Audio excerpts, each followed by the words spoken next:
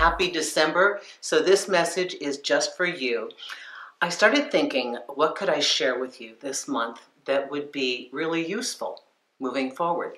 You know, December to me is a wonderful time of year because it's the end of the year. We get to finally slow down a little bit, enjoy our family, our friends, get together, relax, have some time off.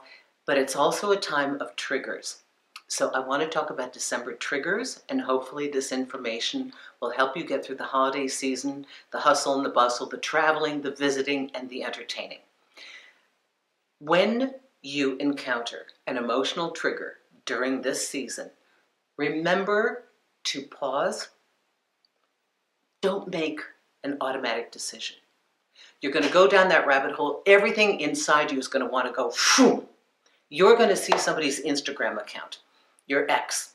They are so happy. Oh my goodness, that person got everything you didn't. Not true.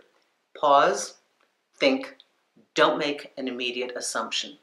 What about the office party? The person who's been flirting with you all year long, kind of the thing that put a spring in your step when you went to work, and now they show up with their pregnant wife.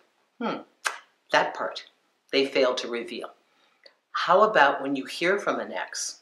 Unexpectedly, I just had a beloved client. Now this ex was very important to her. This was the entry to the truth about herself, discovering that she is indeed gay. Suddenly, out of the blue, an ex contacts her. That can catapult us into a number of questions. One, we can get thrown back into who we were when we met them if it was a bad and painful breakup. We can also wonder, what do they want? Are they interested again? Are they feeling guilt, remorse? Are they bored? Are they lonely? Are they toying with us?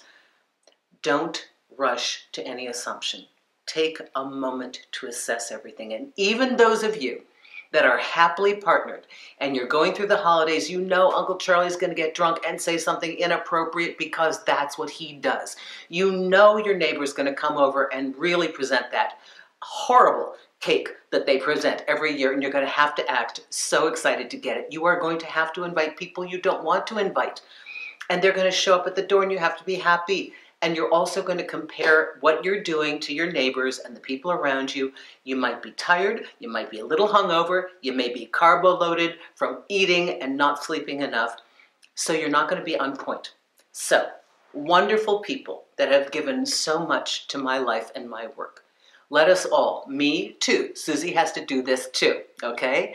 Let us all take a beat this month before we come to a snap judgment about somebody's life, what's happening, what something means. In traffic, in the person who sneers at us as we're trying to pass down the street with boxes in our hands. Let's just take a moment and take a pause, because things are moving very quickly now at the end of the year, social, business, and we're not quite as grounded as we'd like to be. So I hope this holiday season is absolutely wonderful for you in everything you do, or if you choose to do nothing.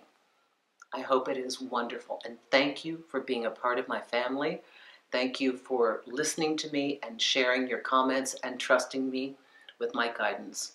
Happy, happy holidays to you. Thank you.